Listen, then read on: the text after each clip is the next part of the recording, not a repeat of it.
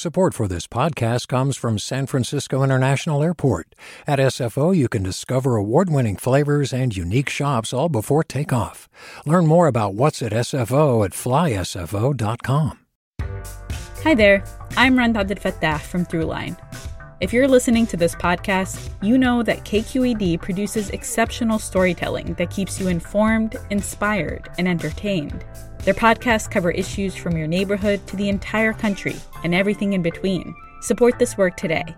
You can help us continue to bring quality podcasts to your ears. Just head to donate.kqed.org/podcast.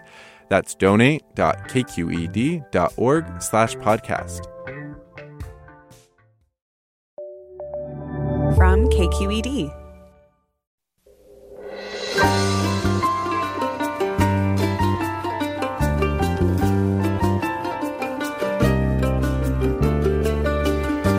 From KQED Public Radio in San Francisco, I'm Ariana Prael. Writer and cultural critic Rebecca Carroll grew up the only black person in a small rural New England town.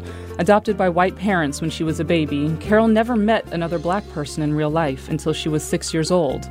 Her new memoir, Surviving the White Gaze, recounts episodes from her childhood and adolescence in which the people who love her most failed to see her for who she is, and how she overcame the feelings of isolation to forge her own identity as a black woman.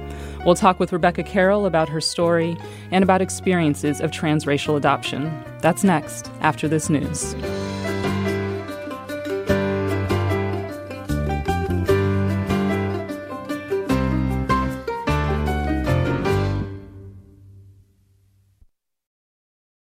Good morning. Welcome to Forum. I'm Ariana Prael, and I will be your host in the 9 o'clock hour this week.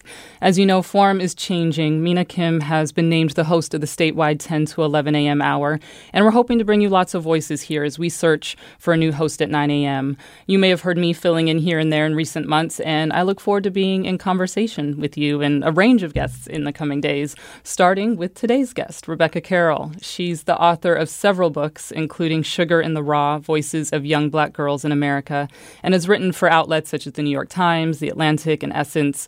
She previously served as a cultural critic at public radio station WNYC and as a critic at large for the LA Times.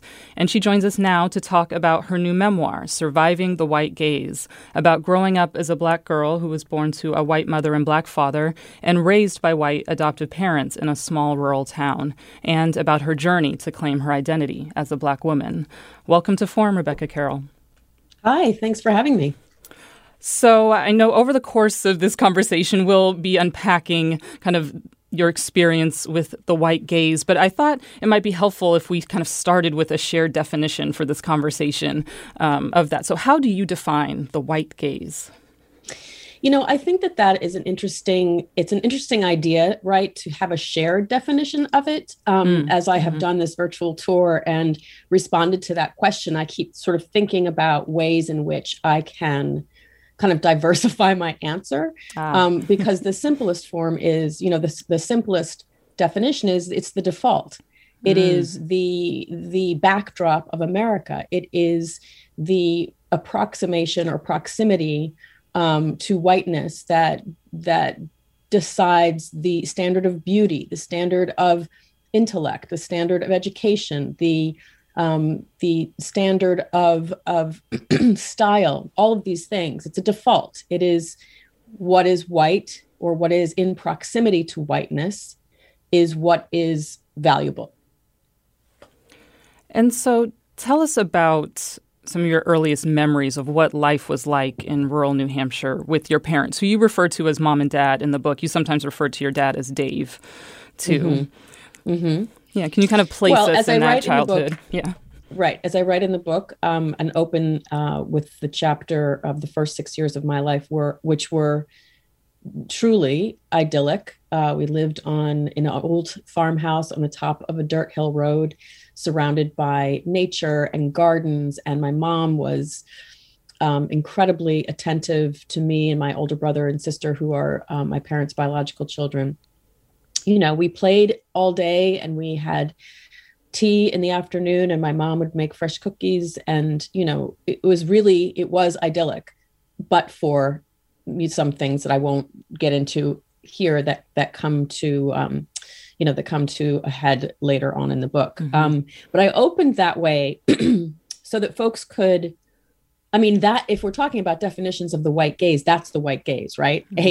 A childhood, a atmosphere, a microcosm completely void of race, completely void of Blackness, and just through the lens of my particularly my dad, but my parents' sort of scope of what idyllic means. And you got to know your biological mother, Tess, a white woman, when you were young, 11 years old, was it? Yeah. At that time. And for a long time, you sought her approval. that's a big piece of the book.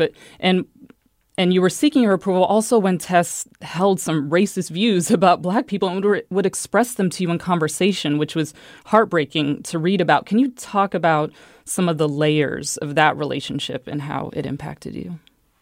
Well, I would say that for any adoptee, this sort of strange kind of fantasy of where you came from, and it's kind of this dichotomous feeling of fantasy because this woman or these parents must be extraordinary, but also they didn't choose to keep me. So there is, this sort of inherent kind of hope and desire and constant reconciliation with the sort of deeply internalized abandonment.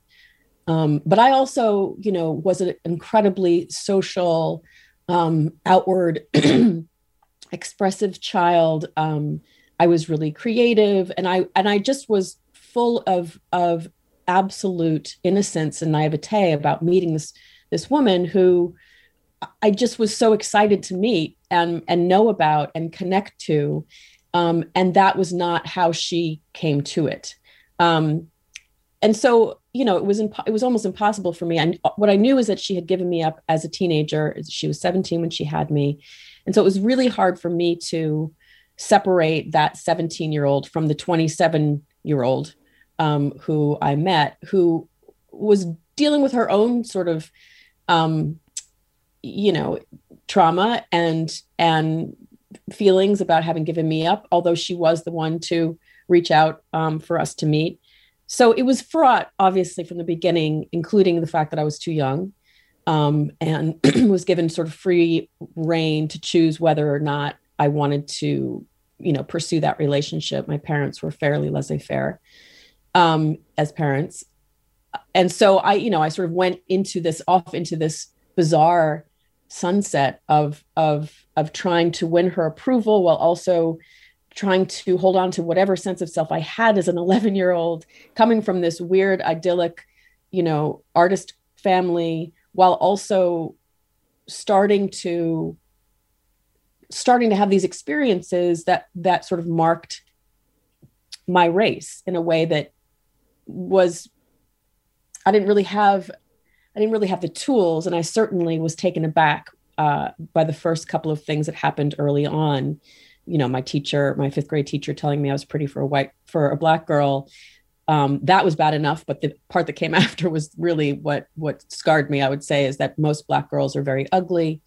And other sorts of things that happened. And my birth mother was kind of cavalier in her appropriation and or understanding or presumption of Blackness and race in a way that I didn't understand as racist until much later on. And I know some of that tension you navigated showed up when Tess showed you a couple pictures of your birth father, Joe Banks, for the first time. Can you talk about that moment and how she talked about him? And then I know I asked about having you read an excerpt, and then we can transition into that. But first, tell us that moment of seeing the photos of your birth father.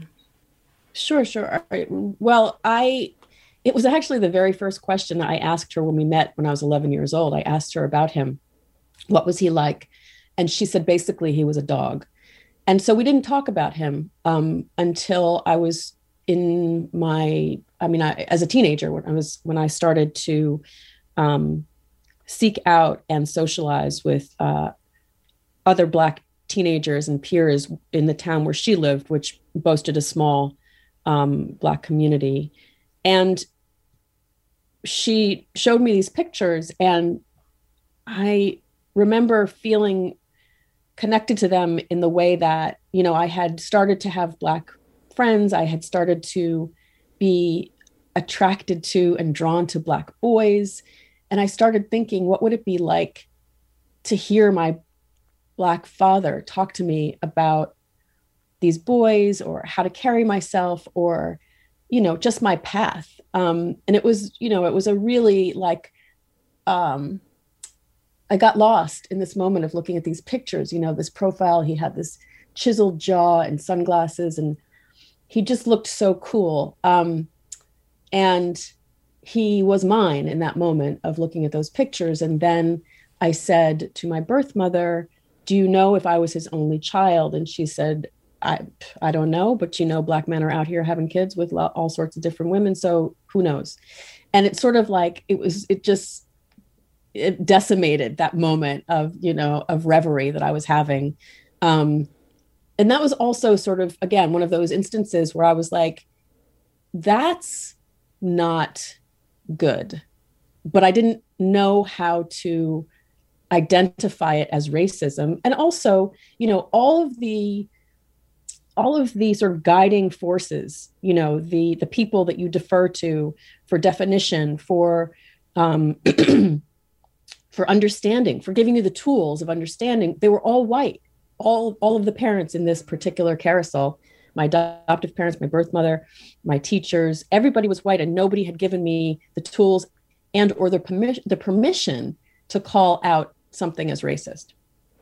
Right. And another striking thing, and actually, because we're going to be coming up on a break soon, so we'll hold the excerpt for when we come back. Okay. But I noticed that you also sometimes use kind of the language of addiction in terms of talking about that relationship with your mother, and it really kind of brings out this seeking that you had of just really trying to, where you hadn't been given that language and tools of like really kind of latching on to kind of whatever came in, whether it was kind of toxic or not in those definitions. Can you speak a little, we have maybe about a minute and a half, but speak a little bit about those feelings? Because I know you said, I folded into the mere sound of Tessa's voice, dizzying, liquid, and lethal, like freebase cocaine shimmering in its heated spoon. I mean, that's quite an image. So again, going back to the kind of adoptees and this already kind of reconciliation with abandonment, right? You pair abandonment with something that feels good from the person who gave you away. And that is drug-like, right? She was super charismatic, super funny, really bright.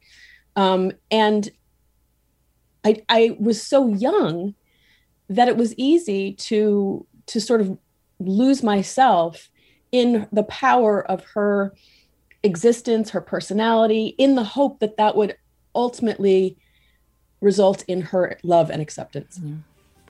We're talking with Rebecca Carroll, cultural critic and author of Surviving the White Gaze, about transracial adoption and growing up Black in a white family. What questions do you have for Rebecca Carroll? Does her experience with the white gaze resonate with you in any way? Do you have an experience of transracial adoption as an adoptive parent or a person who was adopted? Share your experience with us. Give us a call at 866-733-6786. That's 866-733-6786. You can also get in touch on Twitter and Facebook. We're at KQED Forum, or email your questions to forum@kqed.org. I'm Ariana Prale. More back after the break.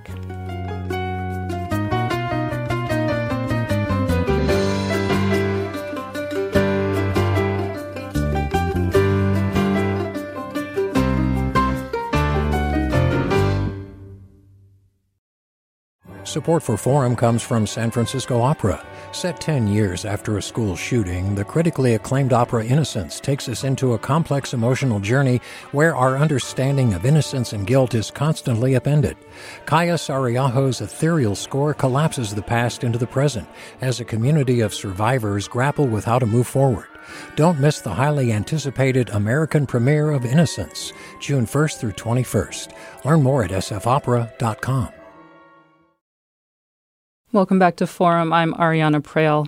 We're talking with writer and cultural critic Rebecca Carroll, author of the new memoir, Surviving the White Gaze, about being adopted as a child into a white family in a white town and her journey to find her identity as a Black woman.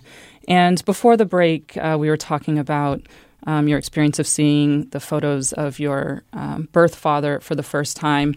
And it was that conversation with your birth mother, Tess, that sparked your interest in asking your dad, your adoptive father, about any relationships he had with Black people.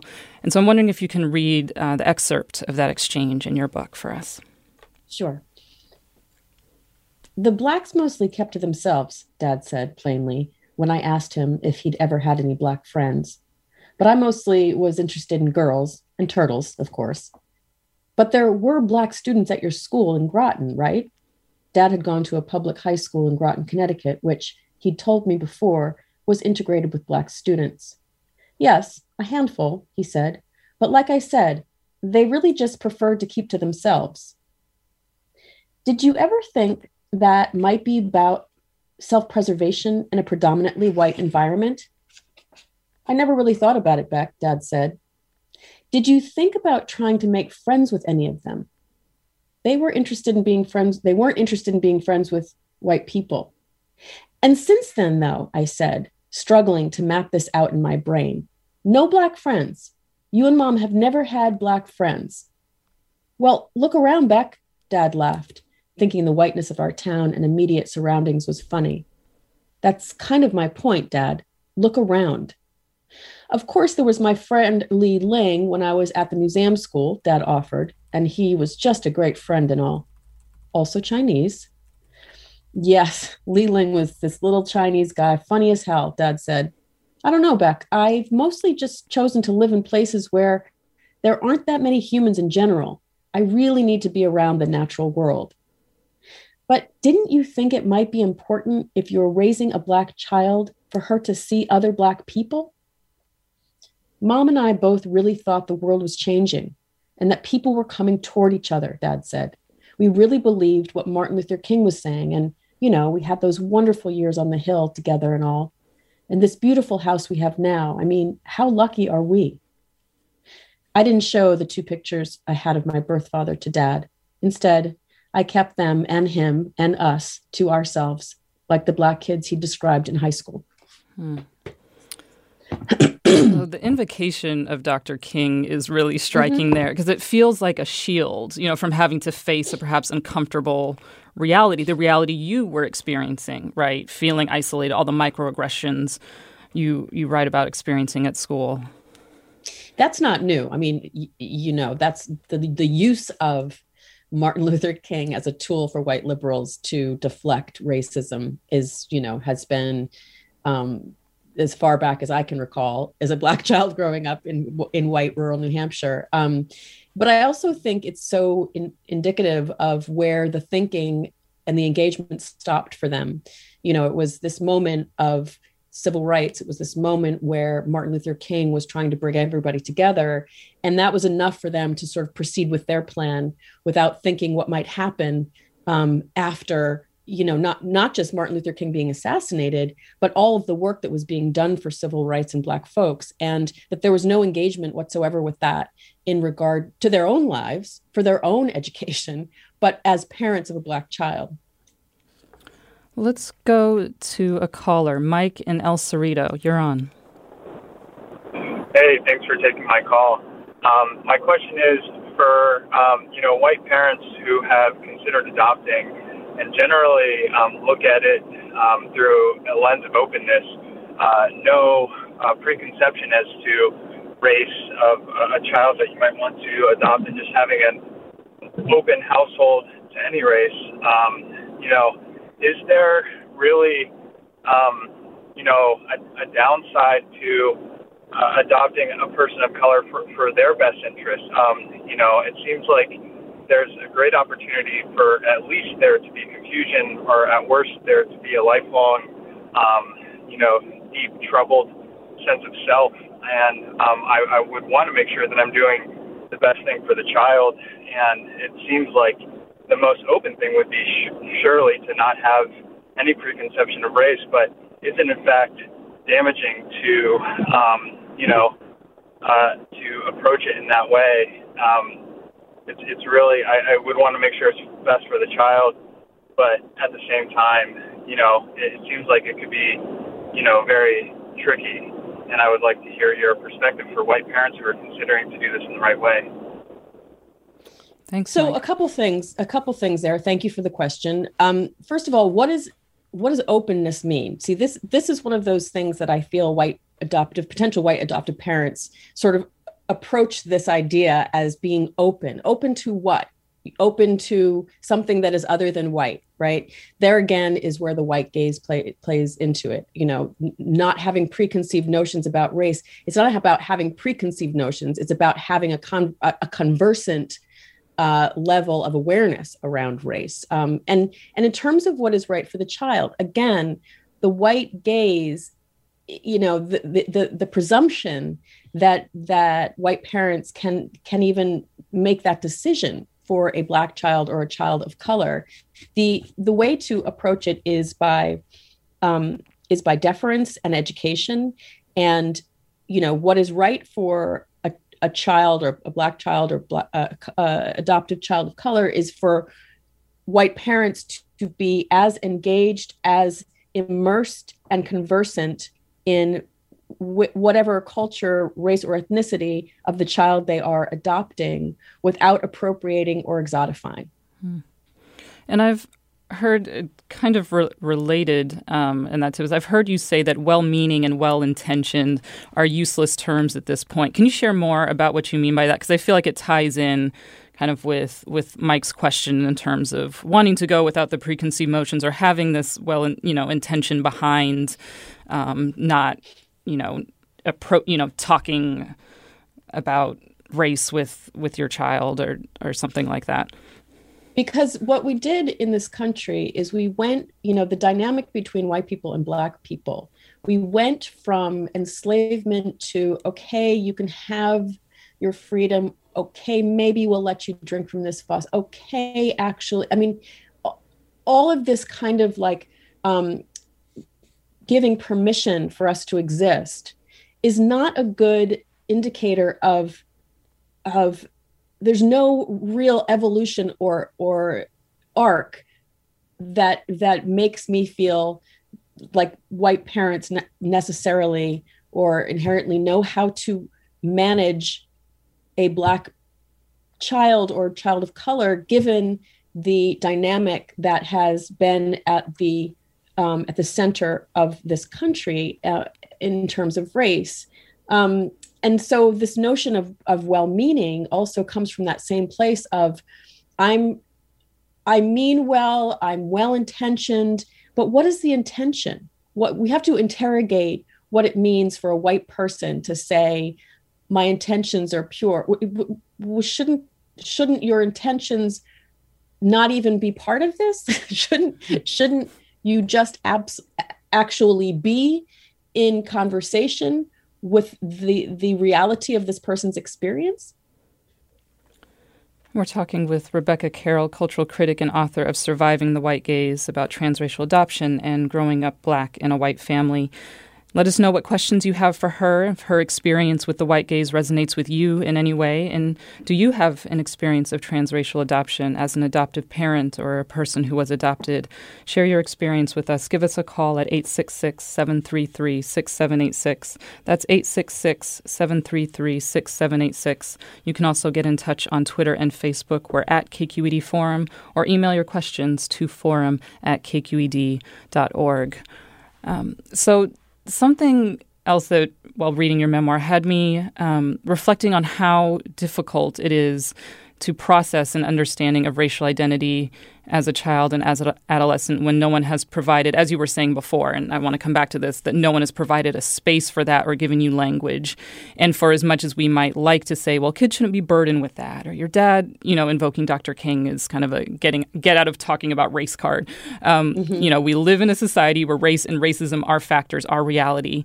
And I think about the scene where you've met Jasmine, a Black girl who invites you to hang out with her and her friends on a school trip, and you respond, I'd love that. and then correct yourself to say, I mean, yeah, that'd be cool. You know, a correction that kind of came from wanting to sound less quote unquote white and more quote unquote black. And I think those kinds of moments speak to this, you know, desire to reconcile something. This is a young brain, you know, trying to make sense of feeling different and not fully accepted. Can you talk about what that felt like for you? Because there were a number of instances through the course of the book where you're in a place of literally searching for the language of how you want to be in the world. I love that you brought up that interaction, because it's really such a joy to reflect on. And I mean, part of that was I was so excited. Like, I had to sort of rein myself in that she had extended this invitation. So I wanted to sound less white, but also less like a geek, you know, like less like someone who was just, yes, I would love that. But it was also a moment where it would have been super useful to know that that was sort of code switching, right? Like, nobody ever told me anything about that. The idea of sounding white or sounding black, and that I could do both, that was within my right, as opposed to being judged by mainly my white peers and my white birth mother. But what that felt like was real.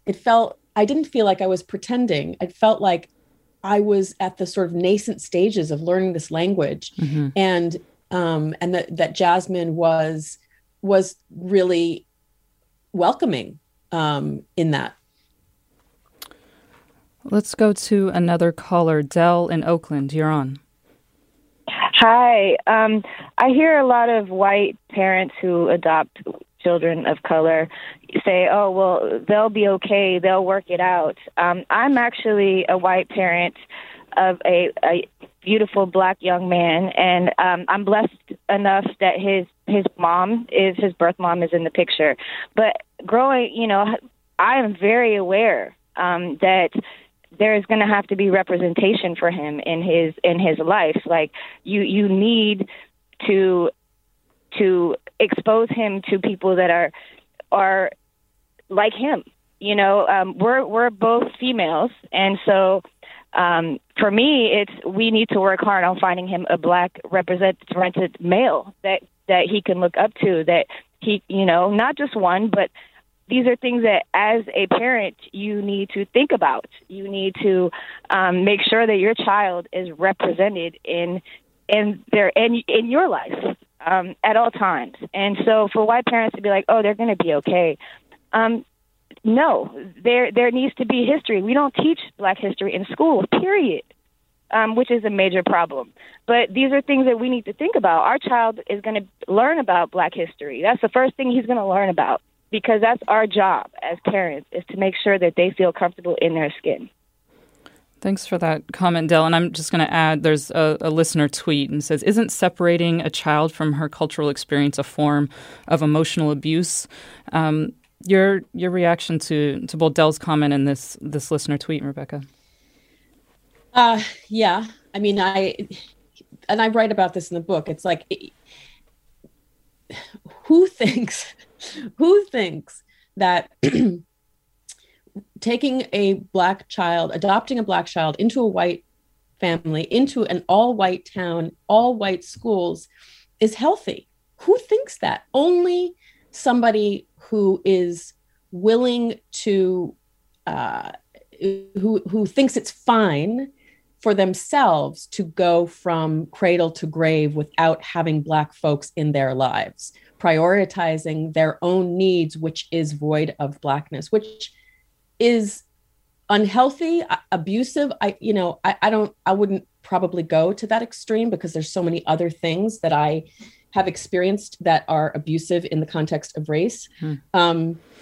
But yeah, it's enormously problematic. And I would say to Dell's response or comment, it is important to have representation, but it's also important to have engagement. So it's not just a role model. It's not just 2 or 3 teachers, although that is extremely important as well. But it's important for Dell to not just hand off her son to her son's birth mother or, whatever Black role model, but for Dell to also be deeply engaged with Black history and Black culture in a way, again, that is not appropriative or exploitative. And that is something that white folks have had a really, really tough time and a really lousy track record with. Can you kind of take us through a moment of like when you realized that the white gaze was defining how you saw yourself? I know it kind of came in phases, but do you remember kind of when that first kind of aha was, when you're just like, oh wait, this is a completely kind of warped view that's happening? You know, I'm in some ways embarrassed to say, like, it wasn't until I was in my 20s and I heard Toni Morrison use the term. Like, I didn't even know, I'd never heard the term white gaze before. And she was on the Charlie Rose show where I was working, and I was in the control room, and I remember her starting to talk about it. And I was like, oh my God, that's it. That's what I've been trying to get out from under. That's what I've been trying to reconcile. That's what I've been trying to define. And that was the aha moment. I just thought we might go to, we actually have a cut of that because I think might be great to play, and then to kind of just flesh out that story. So here was Toni Morrison responding and talking about the white gaze. I remember a review of Sula in which the reviewer said, this is all well and good, but one day she, meaning me, will have to face up to the real responsibilities and get mature and write about the real confrontation for black people, which is white people. As though our lives have no meaning and no depth without the white gaze. And I've spent my entire writing life trying to make sure that the white gaze was not the dominant one in any of my books. So, again, that was Toni Morrison on The Charlie Rose Show. And you were on set that day, as you were describing. You were associate producer of that show at the time. Mm-hmm. Yeah, so continue with just kind of when that really kind of hit you. Well, first of all, Sula is my favorite Toni Morrison book that I discovered in college. So when she was talking, when she started with Sula, my, already ears had perked up. But then, just this notion of her dedication, her resolute devotion to writing pages and pages and characters and without any white people. Like, the idea was so, it was almost achingly appealing to me, both as a writer and as a Black woman.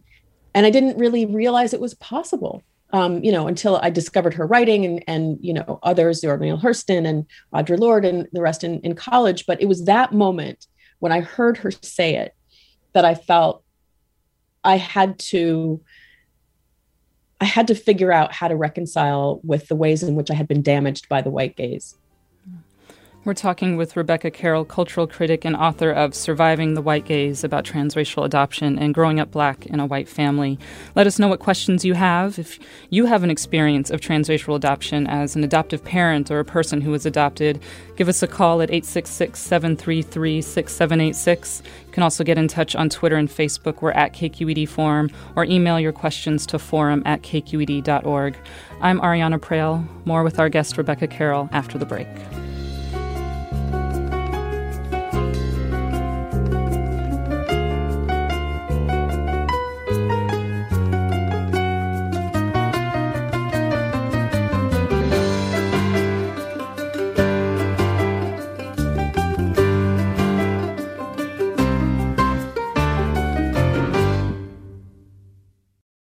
We've all got those parts of our house where the internet just won't go. Well, if you had wall-to-wall Wi-Fi from Xfinity, you could worry less about dead spots. Because with wall-to-wall Wi-Fi from Xfinity, you get fast speeds, reliable connection in every room, and power for all of your devices, even when everyone's online. That's wall-to-wall Wi-Fi only with Xfinity. Restrictions apply, not available in all areas. Actual speeds vary. Welcome back to Forum. I'm Ariana Prale. We're talking with writer and cultural critic Rebecca Carroll, author of the new memoir, Surviving the White Gaze, about being adopted as a child into a white family in a white town and her journey to find her identity as a Black woman. So let's go to another caller, Julaine in Oakland. You're on. Hi. First of all, I just want to say thank you for your responses to the question so far. But my question is, how have you been accepted or not accepted in the Black community? I'm a transracially adopted Korean, and I regularly experience marginalization by the Asian American community. And I'm just wondering what advice you would have to transracially adopted people to how to be how to deal with that in the navigation of the communities that they are a part of, but yet are often excluded from. Thanks, Jillian. Yeah, that's a great question. Thank you for that. And so I would say that in college, when I had my first Black professor, that was the first time that I sort of realized that there wasn't just one way to be Black, and that we are not a monolith. That's something we talk about a lot now, but back then, not so much. And that was a very freeing thing for me. And I started a Black student union without knowing what I was doing at all. I had certainly had Black peers question, my authenticity about the way, based on the way that I dressed, and that I clearly had no idea what I was doing with my hair and so forth. But when I realized and embraced the idea that we are not a monolith, and that we could be, that I can be Black the way that I want to be Black, and this did not happen overnight. I decided, that would sort of be the guiding force in my early work, right? So I have done 5 books of interview-based book, which are all about Blackness and Black culture and Black writing. The most sort of commercially successful one is Sugar in the Raw, which is about young Black girls. And I traveled all across the country and interviewed over 50 girls from, Burlington, Vermont, with, in a rural setting similar to mine, to Oakland, to, Birmingham, just to sort of verify for myself that we didn't have to be one way. And so I would say to, I can only speak from my experience, but I can say having had Korean and Chinese adoptive friends and mentees, that it's a conversation with the folks who are marginalizing you, and it's a willingness and a sense of self that you can bring to the conversation, where you call out that marginalization and stand in your space, stand in your sense of self, because no matter what anybody says, you are Korean American, you are that. However you choose to express that, cultivate that, live in that, that is your authentic identity. And Rebecca Carroll, can you also talk about the role of chosen family? It's somewhat related in helping you become yourself. Yeah. Thank God for chosen family. So one of my best, dearest friends to this day, we met when we were in our early 20s, and we moved to New York together, to Brooklyn. Now our sons are a year apart, we spend holidays together, but, unlike I had kind of interactions with Black folks, starting in my teen years and then in college, and I had Black boyfriends and Black colleagues. When I met Corinne, she just felt like family, like it was just an immediate thing. And I have long sort of said to her, I hope you don't feel like this tremendous pressure to be everything for me in terms of Blackness. And she said, she always says this, but there was something missing, and I knew that, and I could stand in that space, and it didn't feel weighty at all. And so that's what family should be, I think. And I'm deeply, deeply grateful for it. And I encourage folks, especially transracial adoptees, to find chosen family. So I have a comment here from Patrick, who's we're getting a couple that are like this, that are a bit kind of pushback that would just be interesting to hear your response to. Patrick writes, has your guest thought about all the sacrifices her adopted parents made to raise her? Why paint them with such generalizations? I adopted kids from my drug-addicted cousin. My father struggled with addiction and mental health, and my mother used to say terrible things about him. It had nothing to do with being racist. It just had to do with people being in pain and feeling let down and disappointed. Maybe your guest is being a bit unfair to her adopted parents. What do you say to Patrick? I say to Patrick that he should read the book, because I don't paint my parents with broad strokes. And I don't feel that I am unfair towards them. Any memoirist will tell you, particularly if their family or who they're writing about are still alive, you have to approach it with a kind of radical compassion. And that I hope is what I did. In terms of sacrifice, again, read the book, but my parents didn't believe in sacrifices. That wasn't their MO. They are artists, creatives, very, very much into us all being individuals. They were hands-off parents. They didn't believe in making sacrifices for us as such. That wasn't the plan. So I don't often sort of think back on the sacrifices they made, because I don't think that they made that many. And I could say, it's not my story to tell, but my sister would probably agree.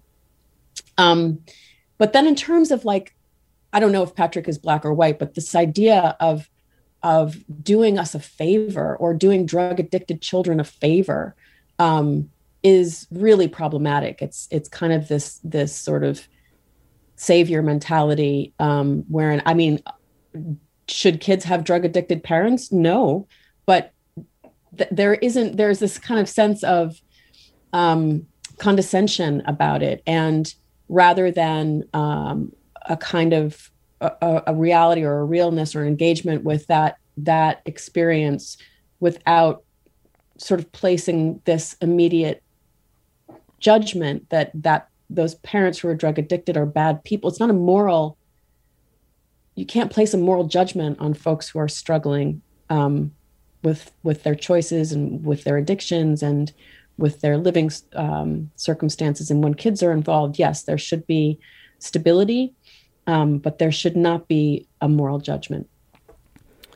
Again, we're talking with Rebecca Carroll, cultural critic and author of Surviving the White Gaze, about transracial adoption and growing up black in a white family. And you can join the conversation if you have any questions or have an experience you'd like to share of transracial adoption as an adoptive parent or a person who was adopted. Give us a call at 866-733-6786. Get in touch on Twitter and Facebook at KQED Forum, or email your questions to forum@kqed.org.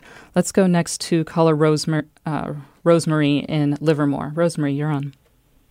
Hi, thank you. And thank you for this book, Ms. Carroll. It resonates. I was 14, became, I was a runaway, and my lover was a Yakima Indian from the state of Washington. So I was a ward of the court and my son was given up for adoption. So after 30 years or more, he called me on the phone. He looked for me for a long, long time. And so we tried really, really hard to connect and I found that what I had done was turned him out, so to speak. I abandoned him, but I was 14, to a Mormon family. And so he, as the years passed and we talked and met, I understood that he had never had any indigenous friends. He had no black friends. And so he was raised in a white middle-class Mormon home. He had a lot of the perks that I certainly couldn't have given him, but there was something missing. And I think Ms. Carroll is absolutely right. He would say things. These were throwaway lines like, I tried to volunteer once at a homeless shelter where there were a lot of Indian guys, and they hated me. And I thought, and it was a throwaway line, and he did that a lot. And so he went to an all-white. He was in an all-white Mormon town, and went to an all-white school. His Mormon parents, who certainly took good care of him, believed that they were a step closer to heaven, because that's part of the Mormon faith, to think that Native Americans are pretty much sent by God, and we're just a special race, a very special race. So after all of those years, I have to say it did not turn out well. It really didn't. He also looked for his father, his Native American father, and found him and was. Oh, I'm sorry. Yeah. Please go ahead. Yeah. No, I was just because we don't have a ton of time left in the hour, but wanted to thank you for sharing that story. And it sounds like, yeah, again, just seeing some more of these patterns. I don't know, Rebecca Carroll, if you had any reflections. Just that, and thank you for sharing that. But just the throwaway line, which are the ones that are the most traumatic because they're the most internalized. As I said earlier, my 5th grade teacher told me I was very pretty for a Black girl, which that was the out-facing sort of racism that I talked about a lot when I was growing up and trying to understand, my identity. But the part that really, really messed me up was the quote unquote throwaway line, which is most Black girls are ugly. I mean, she just tossed it out. And I received it and internalized it well into my 20s. So my heart just goes out to your son. I have a comment. Stephen writes, on the one hand, acknowledging the experience and identity of race in a person of a different race gives us more empathy, compassion, and perhaps a deeper level of respect. But isn't talking about and focusing on race reinforcing the impersonal labels, attributes, and stereotypes? Doesn't it deprioritize individual personality and the, quote, content of their character? I know this is kind of going back to a bit of the conversation we had with kind of Dr. King and just, whether you have that conversation or not in the pitfalls, but also... Listen, I mean, the content of my character is Black, right? So you can't separate the two things. I think that's absurd. And I also feel like the presumption there is my individuality is only valuable if I separate myself from my racial identity, which is actually racist. I mean, thank you to the caller or for the question. But I absolutely reject the notion that the content of my character cannot exist without the value of my Blackness. And let's try to go to one more caller. Kay in Berkeley, you're on. Thank you to the caller for the question. Kay, are you there? It sounds like we're hearing your radio in the background. All right, we'll try coming back to you in a moment. But another question I had for you, Rebecca Carroll, is there's a TV show I enjoy called This Is Us on NBC, which I'm sure you're familiar and has maybe come up in other interviews. I've heard of it, yeah. Which includes a character, Randall, played by Sterling K. Brown, brilliantly, who is Black and is adopted at birth by the Pearsons, a white family. And I think, as someone who hasn't had the experience of transracial adoption, think the show has done a really good job, though, of exploring the layers of Randall's journey of self-discovery and the issue of race. And I know your book has been optioned to become a TV show. What do you hope increased visibility of these kinds of transracial adoption stories handled in a critical, intentional way, not just for kind of diversity's sake and casting will do? Do you see an opportunity there? Absolutely. I mean, first of all, I do love This Is Us, and I'm trying to get a copy of my book into the hands of Randall because I think he would appreciate it. The opportunity here, we've got Colin Kaepernick's story coming out by way of Ava DuVernay. This, my project, and I'm working on a couple of other projects as well. What I hope the opportunity will allow is for folks to realize and see that adoption stories are not just about adoption. They're bigger than adoption. There are so many interesting layers and complexities and insights and experiences. And certainly in this moment of quote unquote racial reckoning, particularly Black adoptees who have existed in the parameters of whiteness for our lives, have a lot to say and share about building on this reckoning. I think we have Kay with us now in Berkeley. Let's try and squeeze you in. Kay, you're on. I'm a white adoptive parent of a biracial son. That sounds a lot like Rebecca. But he grew up, and I lived in a mixed race, mixed class neighborhood in Berkeley, right next to the Oakland border. But but it wasn't enough. I only realized later, and I talk about it in my book, Creole Son, that all of my extended family, all of my friends except for one, and all of the neighbors that I was friends with were white. And he then had a lot of, he could make black friends and mixed race friends and Filipino friends and so forth, which was good, but it separated us. And I would do it very differently now. I mean, I'm older and he's 40, and but so at any rate, I just wanted to say that it's not only growing up in a rural community or an all-white community that's the problem. It is that white people have to educate themselves and try to figure out how they can, be part of a black community. Well, and that's hard. Yeah.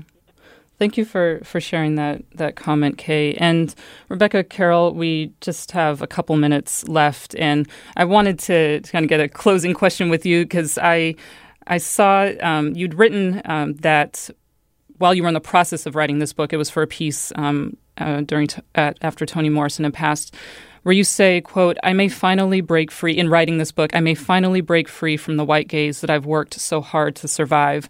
So I'm curious, now that you have completed the book, I'll ask, did you find that freedom? Yes. I found the intellectual freedom, the emotional fortitude, and what ultimately surviving the white gaze means to me is not just having survived, but having become the Black woman who I am today. And I know that a lot of Black women writers were an influence in that way as well. And it sounds like even would you potentially recommend kind of writing for folks who are kind of grappling maybe in a similar position that you were, being able to write and process their story in that way? Yes, I mean. We don't have not publishing. That's like publishing a memoir, but right. I mean, I am 50, right, and so I waited a long ass time to write this book. I can't imagine having tried to write a memoir. I mean, I did try in my 20s, but I had to arrive at a place where I could stand in agency of my truth. And I encourage, I was a devout journaler, and so I certainly encourage people to journal, but memoir writing is an enormous undertaking that requires a great deal of foundation, emotional foundation. Well, thank you for taking the time to write and share your story with us. We've been talking with Rebecca Carroll, author of Surviving the White Gaze. I'm Ariana Prale. This is Forum. And we'll have more in the next hour with Mina Kim. Thanks for joining us.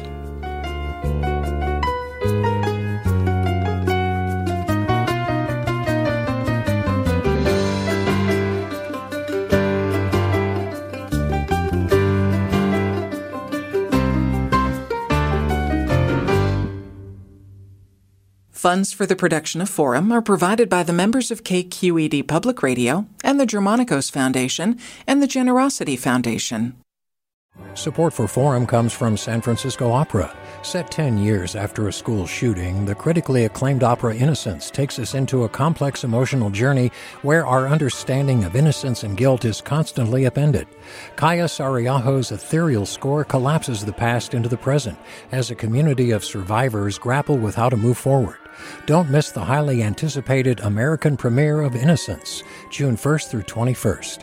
Learn more at sfopera.com. We've all got those parts of our house where the internet just won't go. Well, if you had wall-to-wall Wi-Fi from Xfinity, you could worry less about dead spots. Because with wall-to-wall Wi-Fi from Xfinity, you get fast speeds, reliable connection in every room, and power for all of your devices, even when everyone's online. That's wall-to-wall Wi-Fi only with Xfinity. Restrictions apply, not available in all areas. Actual speeds vary. All over the country, we need to improve reading in Wisconsin. Schools are changing the way they teach reading. I'm calling for a renewed focus on literacy. We have gotten this wrong in New York and all across the nation. And it's happening because of a podcast. I think your podcast has changed my life. And I'm going to share this podcast with everyone I meet. Sold a Story investigates how teaching kids to read went wrong. New episodes of Sold a Story are available now.